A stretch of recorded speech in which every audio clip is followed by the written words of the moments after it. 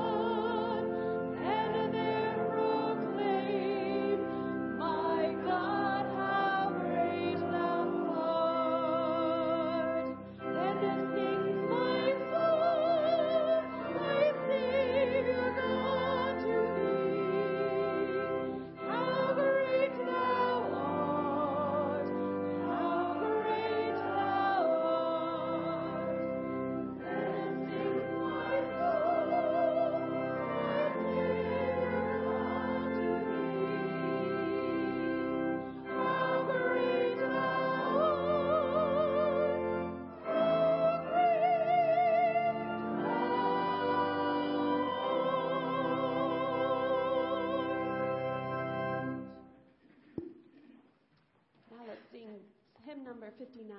I sing the mighty power of God.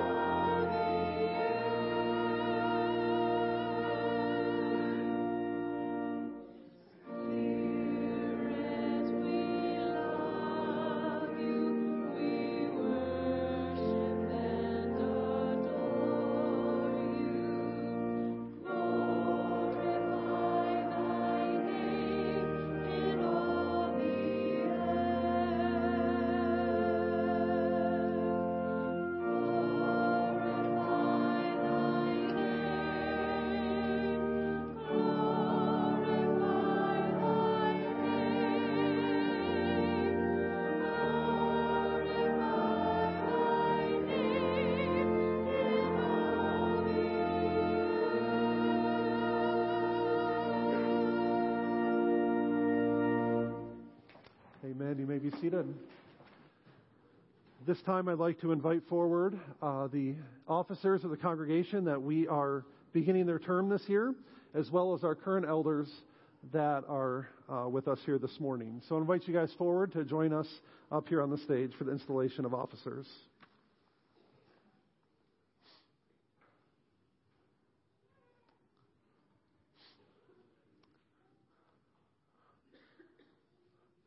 You guys can come on up here, yep. There, everybody can see your bright, shiny faces this morning. All right.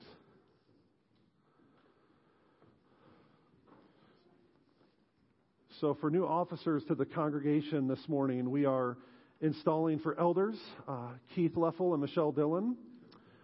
For deacons, Dean Haberkamp and Zach Metzger. And for trustee, Jess Dillon. And so I'm going to ask you guys to kind of group yourselves together here. We're going to start with the elders, and then we're going to, we have some questions we're going to ask you that we do together, and then also the deacons and the trustees. And so our current elders, we just invite you up here to pray with me and lay hands on them as I pray for them. I'm also inviting Jack Schralicki to join us with elders. We did not get an opportunity to do this with you last year when you began serving as an elder, and so we're going to include you in this morning as well. So our new elders this morning, Keith, Michelle, and also Jack, I ask you these questions. Do you trust in Jesus Christ as your Savior and Lord? I do. Do you believe in the Old and New Testaments to be the inspired Word of God? And do you commit to align your life according to the Bible to the best of your ability and with the help of the Holy Spirit? Do you feel called by God to the office of elder in order to serve God and edify the First Church of New Knoxville? I do. And do you commit to fulfill the responsibilities of elder as outlined in our Constitution? I do, with the help of God. Praise God. And so our current elders, I invite you to join me in prayer for these individuals. Our merciful Father in heaven, we thank you that you've provided faithful and gifted people to serve as elders. As these new office bearers assume their responsibilities, fill them with your Spirit, endow them with your wisdom, and grant them with strength. Make them faithful workers in your vineyard. Under your guidance, may your church grow in every spiritual grace, in faith which is open and unashamed, and in the committed service that promotes your reign in the world. Help them to perform their duties with enthusiasm and humility. In their work, grant them a sense of sustained awe, which is rooted in daily adoration of you, their Lord. And through them, may your name be honored and your church be served. We pray these things in Christ's name. Amen. Amen. Wonderful. Dean, I invite you to step forward. I see Zach is not with us here this morning, so you guys are doing this solo this morning. You all right with that? All right. So, Dean, I ask you these same questions as I just asked the elders. Do you trust in Jesus Christ as your Savior and Lord? I do. Do you believe that the Old and New Testaments are the inspired Word of God? And do you commit to align your life according to the Bible to the best of your ability and with the help of the Holy Spirit? I do. Do you feel called by God to the office of deacon in order to serve God and edify the First Church of New Knoxville? I do. And do you commit to fulfill the responsibilities of deacon as outlined in our Constitution? I do, with the help of God. Praise God. And again, elders, I invite you to join me in prayer as we pray for Dean. Heavenly Father, since the time of the apostles, you've inspired the church to commission certain members to assist in a special way in the pastoral mission of Christ. Hear our prayer for your faithful people, and in their vocation and ministry each day, may they be an instrument of your love. And give to your servants now to be ordained the needful gifts of grace. Bless the deacons that they may be humble and faith-inspired in their service. We ask. And our new trustee is Jess Dillon, so I invite you to come forward. And again, ask you these same questions that I just asked the others. Do you trust in Jesus Christ as your Savior and Lord? I do. Do you believe the Old and New Testaments to be the inspired Word of God? And do you commit to align your life according to the Bible to the best of your ability with the help of the Holy Spirit? I do. And do you feel called by God to the office of trustee in order to serve God and edify the First Church of New Knoxville? I do. And do you commit to fulfill the responsibilities of trustee as outlined in our Constitution? I do, with the help of God. Praise God. And again, I invite you to join me in prayer. Dear Lord, we thank you for those who care for and control the property of this congregation. We thank you for their faithful stewardship, knowledgeable expertise, and humble service to this church. We ask for your provision not just to maintain this building, but to make it a welcoming environment for all who seek to worship you. We ask this through Jesus Christ. Amen. And thank you. welcome. Welcome. You guys have been here. Thank you for your service. Thank you for your willingness to serve in consistory for this next term. And we just appreciate your desire to do that. So thank you for joining us. You guys can feel free to have a seat. Thanks. As they head back to their seats, I invite the rest of you to join me in prayer now. Father God, we are, again, I'm just grateful for the opportunity to serve alongside these men and women that you have called to these offices. And I thank you for each person here, Lord, and the gifts and the talents that they bring to this church. Though there are certain individuals that are called to offices within the church, we are grateful for every member of the body of Christ. And we're thankful for the gifts and the talents, the abilities and the blessings that you've given each one of them. And we thank you, Lord, that you call us to be the body of Christ here in the First Church of New Knoxville. I ask, Lord, that you would bless and sustain this church. We ask for your continued guidance and wisdom in our own lives, in our families, in this church, and in this community. And may all that we do, in all that we do, may we do it to your honor and to your glory. Lord God, we ask for, we come before you now humbly and ask for your provision in circumstances, Lord, that we face in our own lives. Lord, for the names that are represented on the prayers and concerns list, and for other burdens that we carry into the church this morning that are unknown to those sitting around us, we ask for your special provision and your care in those circumstances. For those that are in need of healing, we ask that you would be with them.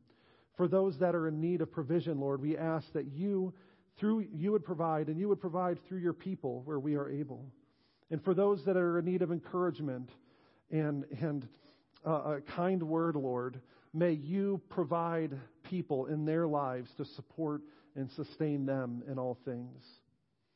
Lord, we know that there were many people in our church and our community this past week that underwent surgeries and tests, and we just thank you for and praise you for the good results that we've seen from that.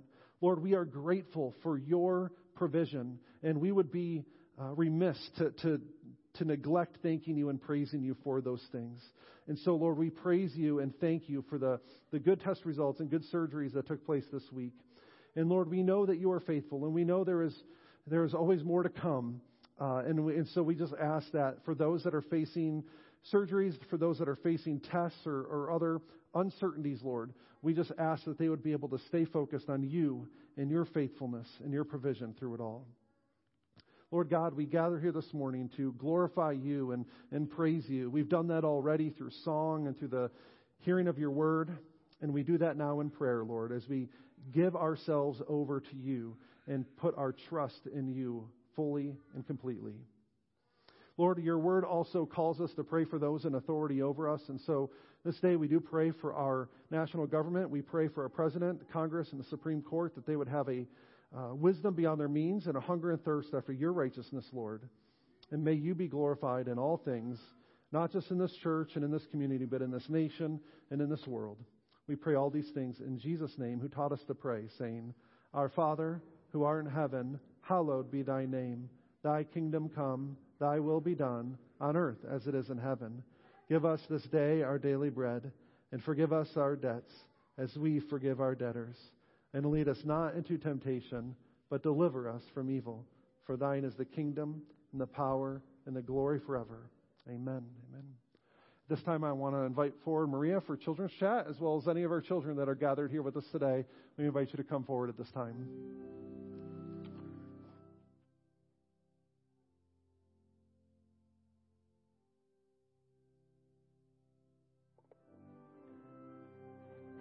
Sit right here.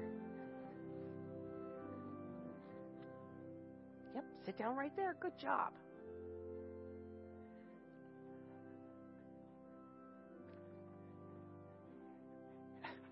Grigsby, come on.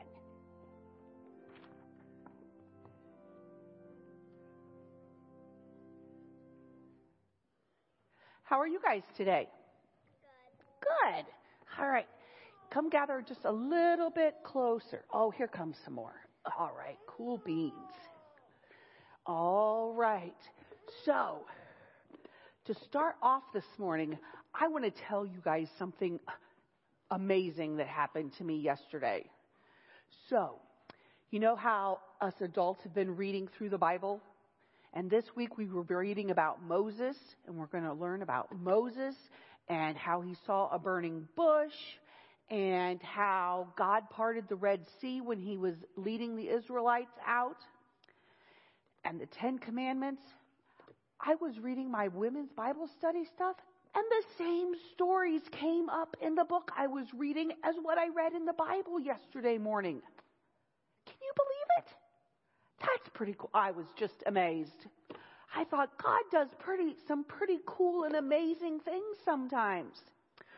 Well, one of those things that I hinted at just now was about Moses. So Moses was one of the leaders, and God wanted Moses to lead the Israelites out of Egypt and take them to the promised land, okay? And it was a long walk, because you have to remember, they had like wagons and stuff, but there were no cars and trains and stuff, so they had to walk mostly, okay? And there was a shorter way and there was a longer way. And God told Moses to take the long way. So, Moses followed God's directions, and that's what he did. But they got to the Red Sea. What is a sea? A big thing of water, yeah. And here they were facing this big like ocean, lake. How were they supposed to get around it? And you know what else? To make matters worse, Pharaoh and his army was right behind them. He decided he didn't want to let them go, that he was going to come after them. What are they going to do? They have water in front of them and the army behind them. And the people are like, Moses, what are you doing?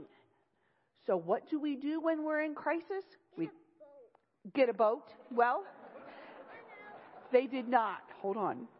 Okay. They called out to God. And God came to Moses and he said, hey, remember that staff that I turned into a snake back a couple years ago? I want you to take that and hold it up. Okay, so I have some water in my pan. I have some pepper.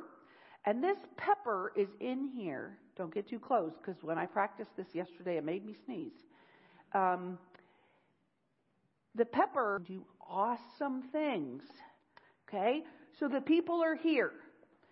What are they going to do? Well, they call out to God. They swim. What do we think happens? Does anybody know? They swim. They don't swim. Ray, what happens? Do you remember? They fly. They don't. How are you going to walk through the water? They can't walk on water. They do not have superpowers. Do you know what happens? They call for God. They call for God. They do. They call for God. Now I want you all to gather around here real close. Okay?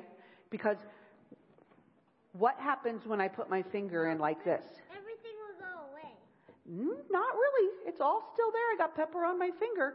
But with God's help, okay, what happens? All that pepper spread, and that's what happened. Whenever Moses lifted that staff high up into the sky, God parted the waters. And he didn't just make it a muddy place to walk through. He dried up the ground underneath it and everything. And so Moses and the Israelites could walk through. Now, do you remember that army that's behind them? No. Yeah, they're still there. Do you think they're going to keep following them? Yeah, they are. And you know what happened? They drowned. They did. They drowned because when all the Israelites got through, Moses put the staff down and the waters all came back. And all those Pharaoh and his army all died. You want to know what's my That's hand sanitizer. It's not hand sanitizer. It's close. It's soap. Yep. I put soap on my finger, and that's what made the pepper move outside. So God put soap in the water? God did not put soap in the water. Okay? That was just an illustration to show you how the waters parted so that the people could get through. And how did God make them? Because God can do those things. So he has superpowers? They're not superpowers. You're going to have to talk to your dad and have him explain the Holy Spirit versus superpowers, okay? All right, let's pray. Dear Heavenly Father, thank you for these children and their inquisitive minds and their wanting to learn and understand. Be with us this week. Keep us happy, healthy, and safe. In your name we pray. Amen. All right, guys, have a great week. Amen. Head back. Thank you, Maria. You know, if the Israelites brought a boat out of Egypt, this story would be very different today, right? I have a very different kind of sermon. That was great. Thank you for that demonstration, and thank you, kids, for being active and participating in that. It's time in our service to collect our offering this morning. So as the deacons come forward, I just want to remind you that our offering is for the WBCL radio ministry. This is not funding our radio broadcast that we do every week on T102, but this is a gift to support Christian radio station WBCL and the ministry that they provide and many, many people benefit from. So that is what our offering is going towards this morning. If you feel led to give, I encourage you to do that this morning as the deacons collect their offering. For our offertory music this morning, we invite you to sing hymn number 505 with us, Love Lifted Me.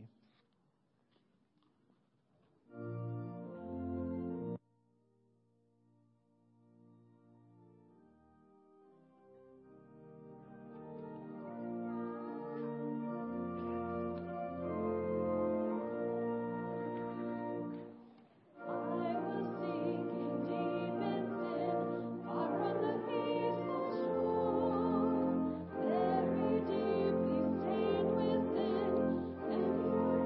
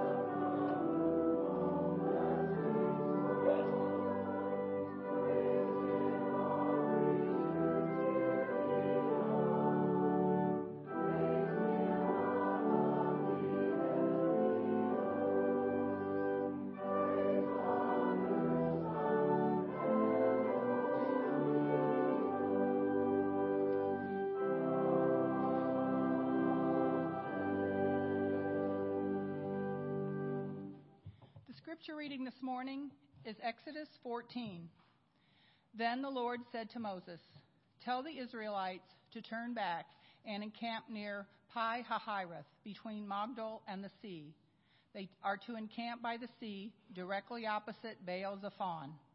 Pharaoh will think, 'The Israelites are wandering around the land in confusion, hemmed in by the desert.' And I will harden Pharaoh's heart, and he will pursue them. But I will gain glory for myself through Pharaoh and all his army, and the Egyptians will know that I am the Lord." So the Israelites did this. When the king of Egypt was told that the people had fled, Pharaoh had done. "We have let the Israelites go and have lost their services." So he had his chariot made ready and took his army with him. He took 600 of the best chariots, along with all the other chariots of Egypt, with officers over all of them. The Lord hardened the heart of Pharaoh, king of Egypt, so that he pursued the Israelites who were marching out boldly. The Egyptians, all Pharaoh's horses and chariots, horsemen and troops, pursued the Israelites and overtook them as they camped by the sea near Pi-hahiroth, opposite Baal-zephon. As Pharaoh approached, the Israelites looked up, and there were the Egyptians marching after them. They were terrified and cried out to the Lord. They said to Moses, "Was it because there were no graves in Egypt that you brought us to the desert to die? What have you done to us by bringing us out of Egypt? Didn't we say to you in Egypt, 'Leave us alone. Let us serve the Egyptians'? It would have been better for us to serve the Egyptians than to die in the desert." Moses answered the people, "Do not be afraid. Stand firm, and you will see the deliverance the Lord will bring you today. The Egyptians you see today, you will never see again. The Lord will fight for you. You need only to be still." Then the Lord said to Moses, "Why are you crying out to me? Tell the Israelites to move on. Raise your staff and stretch out your hand over the sea to divide the water, so that the Israelites can go through the sea on dry ground. I will harden the hearts of the Egyptians so that they will go in after them, and I will gain glory through Pharaoh and all his army, through his chariots and his horsemen. The Egyptians will know that I am the Lord when I gain glory through Pharaoh, his chariots, and his horsemen." Then the angel of God, who had been traveling in front of Israel's army, withdrew and went behind them. The pillar of cloud also moved from in front and stood behind them, coming between the armies of Egypt and Israel. Throughout the night, the cloud brought darkness to one side and light to the other side, so neither went near the other all night long. Then Moses stretched out his hand over the sea, and all that night the Lord drove the sea back with a strong east wind and turned it into dry land. The waters were divided, and the Israelites went through the sea on dry ground, with a wall of water on their right and on their left. The Egyptians pursued them, and all Pharaoh's horses and chariots and horsemen followed them into the sea. During the last watch of the night, the Lord looked down from the pillar of fire and cloud at the Egyptian army and threw it into confusion. He jammed the wheels of their chariots so that they had difficulty driving. And the Egyptians said, "Let's get away from the Israelites. The Lord is fighting for them against Egypt." Then the Lord said to Moses, "Stretch out your hand over the sea so that the waters may flow back over the Egyptians and their chariots and horsemen." Moses stretched out his hand over the sea, and at daybreak the sea went back to its place. The Egyptians were fleeing toward it, and the Lord swept them into the sea. The water flowed back and covered the chariots and horsemen, the entire army of Pharaoh that had followed the Israelites into the sea. Not one of them survived. But the Israelites went through the sea on dry ground, with a wall of water on their right and on their left. That day the Lord saved Israel from the hands of the Egyptians, and Israel saw the Egyptians lying dead on the shore. And when the Israelites saw the mighty hand of the Lord displayed against the Egyptians, the people feared the Lord and put their trust in him and in Moses, his servant. Thank you. You may be seated. Let's pray together again. Father, we thank you for the reading of your word. We thank you for your word, which is a gift to us so that we may know you and serve you in this world. And I just pray now that as we study it together, that you would give me words to speak, words that are honoring and pleasing in your sight, O Lord, my rock and my redeemer. And may your Holy Spirit open up our hearts and minds to what you have to say to us today. I pray these things in Christ's name. Amen. So as we transition over into the book of Exodus during our Bible reading plan, I was having trouble at first deciding what part of this story, the Exodus story, for us to study together on a Sunday morning. Because this whole section, right, is well-known passages, but also a plethora, a wealth of knowledge, a wealth of encouragement, and a source of inspiration. But I decided to go with the Red Sea partly because it's the climax of the story. As you've been reading through Exodus, you know that there's a big transition took place between the end of Genesis and the start of Exodus. Some 400 years have gone by. And God's people started as just one family living in Egypt to become a great nation of people. But their position in Egypt also changed. Joseph, who was once second only to Pharaoh in all of Egypt, the Israelites were now enslaved, working under forced labor and making bricks for Pharaoh. And so God calls his servant Moses through the burning bush to go and to set his people free. And over the course of that time, God says 10 plagues, including the Passover, right, in order to convince Pharaoh to finally let his people free. And now here, with the story of the Red Sea, we get the escape, the climax of this story. And in verse 4 of this passage, we see the reason that God gives for his dramatic victory over Pharaoh and the army. It says the Lord will gain glory for himself. The theme we see repeated throughout this Exodus story, that God's interaction with Pharaoh it was God's goal all along to glorify himself in and through God's people in their interaction with Pharaoh. In fact, the 10 plagues themselves were an example of this. They demonstrated God's power over Pharaoh and the so-called gods of Egypt. Take the plague of darkness, for example. The chief deity in Egypt was Ra, the sun god, right? So what greater way to demonstrate the Lord's power over the so-called gods of Egypt and Pharaoh, who was supposed to be Ra's representative in this world? What greater way to demonstrate his power and authority over these so-called gods than to literally turn the sun off in the middle of the day and leave the land of Egypt in total and complete darkness? The Lord over and over again proved that Ra was nothing, that these gods of Egypt were nothing, and that he was the one true God deserving of our worship and our allegiance. And so here at the Red Sea, it's the Lord's final decisive victory over Pharaoh and Egypt. And it was God's way of ensuring that Israel would escape so that he could lead them into the wilderness and eventually into the promised land. And we know from the story, you just heard it read for us in its entirety, that even though Pharaoh allows God's people to go, he doesn't stick with his decision for very long. Not too long after God's people flee Egypt, Pharaoh changes his mind and sends an army after them. He pursues them all the way to the edge of the Red Sea. And there are God's people stuck between a rock and a hard place, right? They're stuck between the sea on the one side and Pharaoh's army quickly approaching on the other. They're discouraged. They don't know what to do. And it's in that moment that they experience God's deliverance over Egypt, from Egypt and through the Red Sea. The Lord rescues them.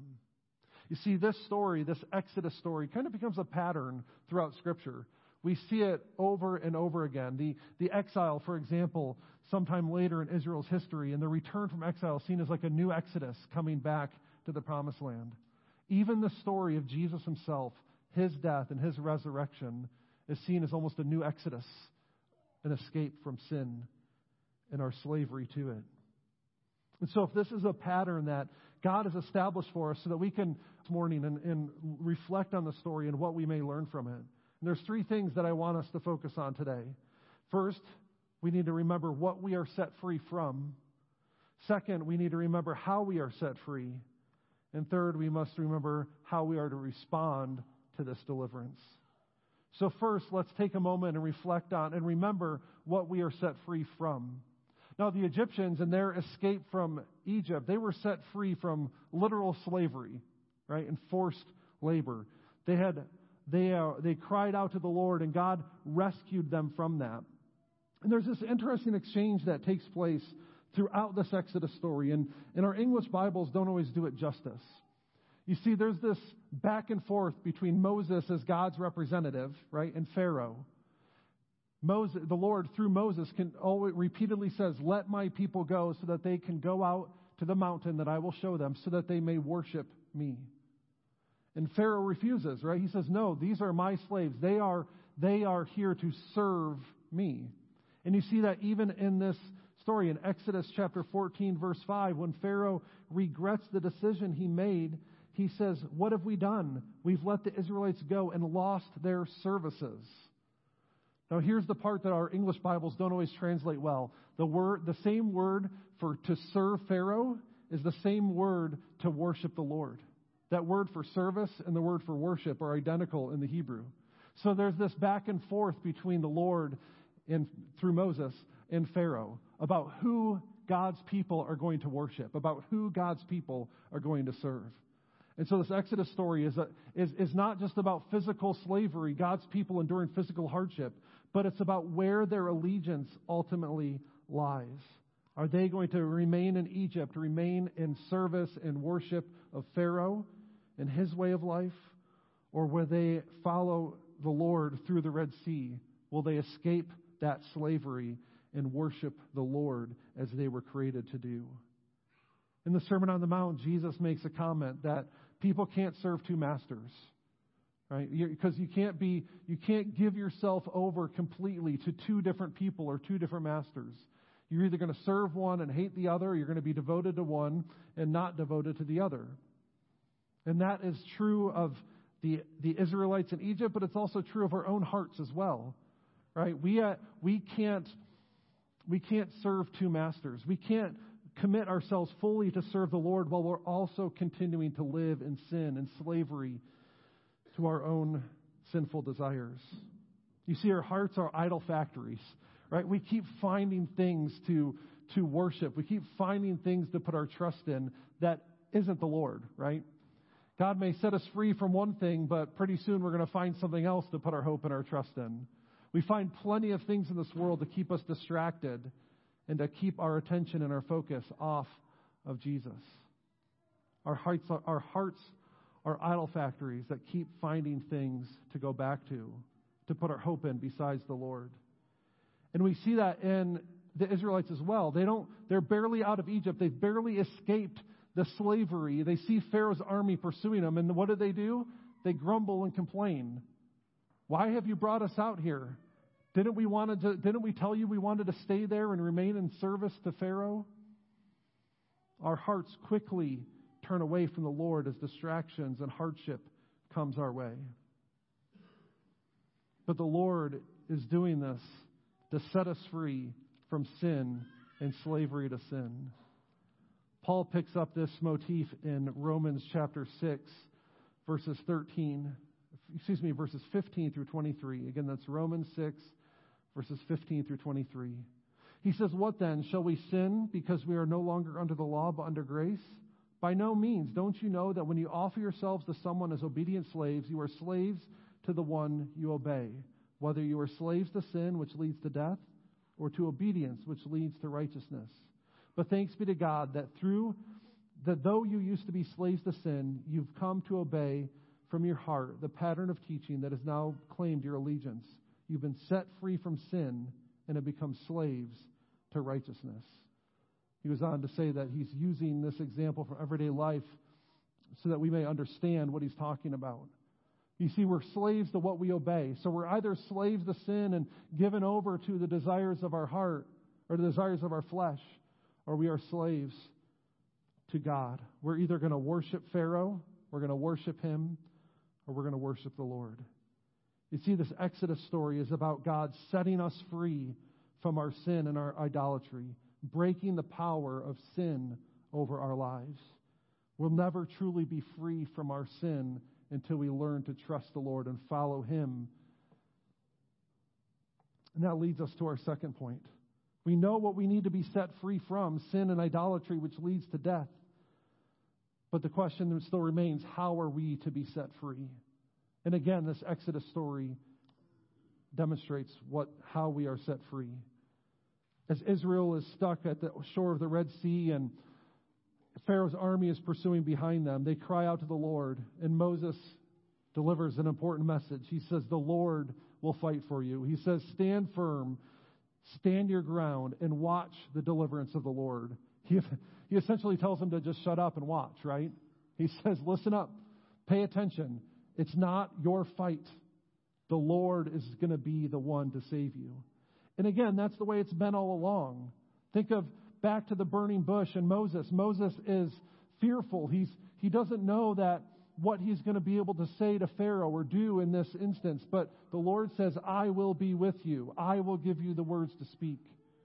When Moses and Aaron are standing before Pharaoh and God sends these plagues, again, it's not Moses and Aaron performing these miracles. It's the Lord working through them. They simply were obedient.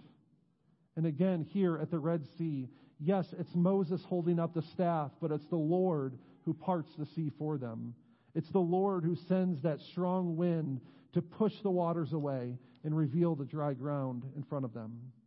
Yes, God does use human agents to accomplish His will, but He is the one who empowers and equips them for His purposes. So what are we called to do? We're called to be faithful and obedient.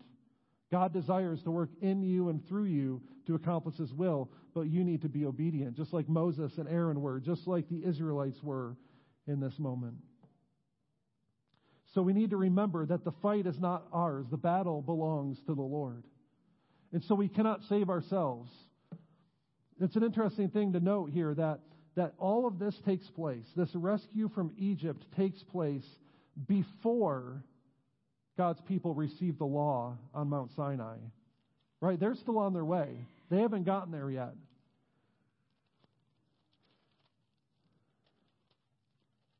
They have not received the law so that they could earn God's favor or anything like that. God didn't give them the 10 Commandments and say, all right, figure out what to do with yourselves, and if you're obedient enough, I will show back up and rescue you. No, God rescues them out of Egypt well before they have any law or 10 Commandments to obey. You see, our salvation from beginning to end is not dependent upon us. It's God's work. Ephesians 2, 8 through 10 says this. It says, it is by grace you've been saved through faith. This is not from yourselves. It is the gift of God, not by works, so that no one can boast.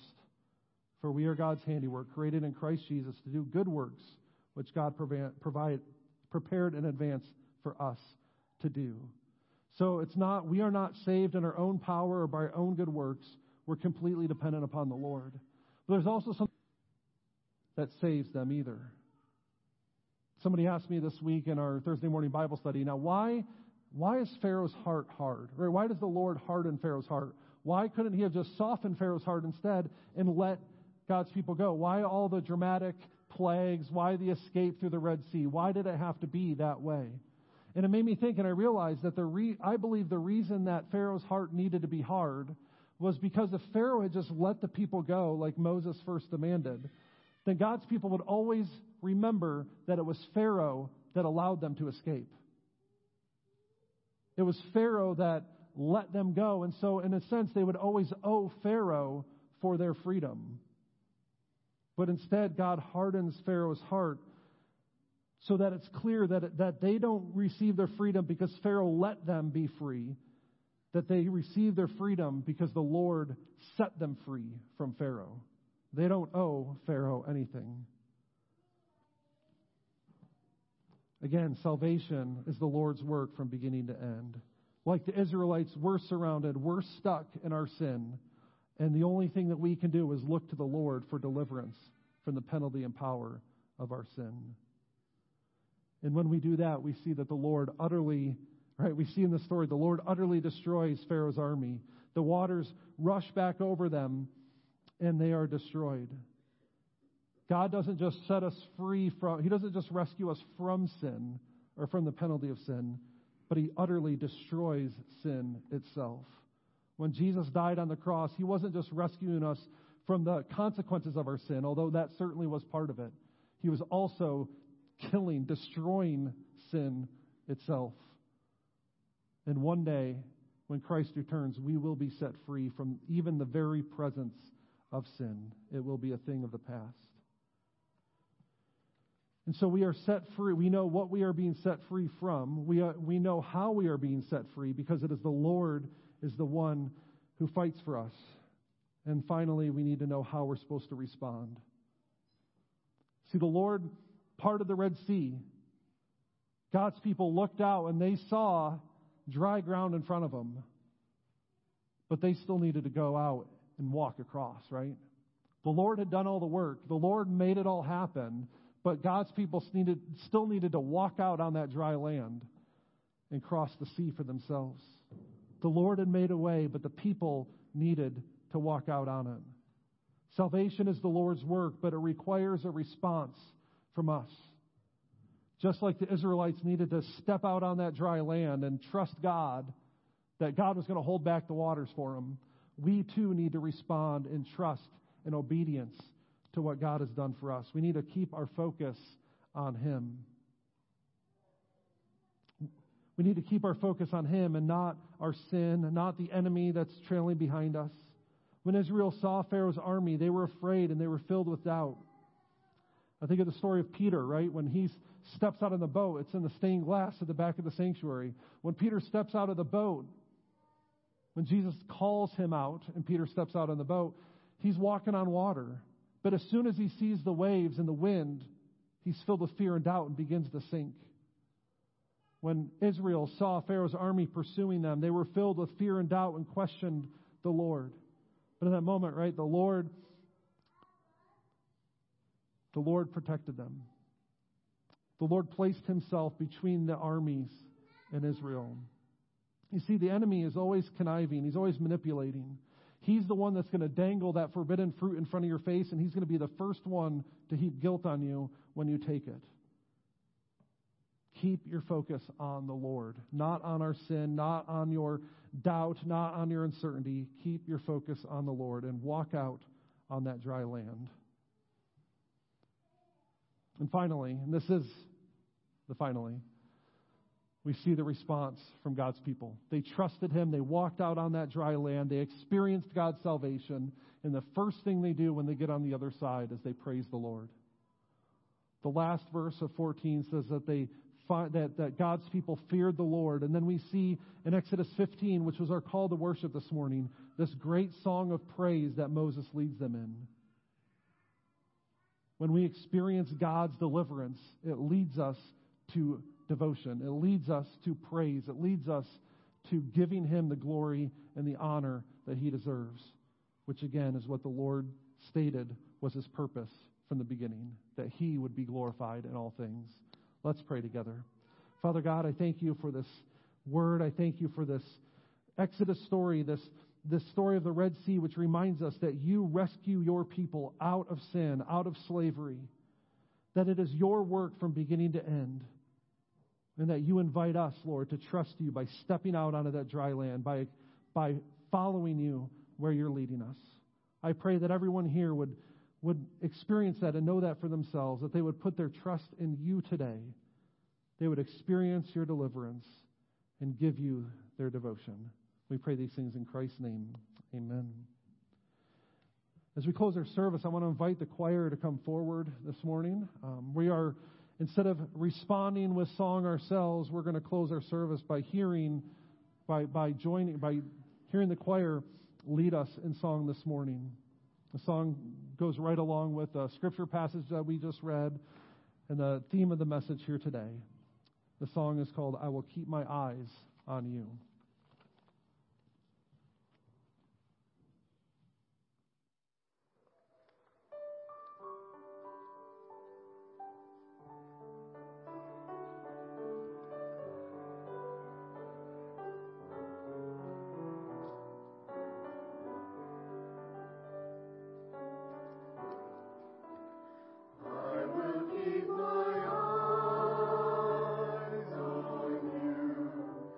I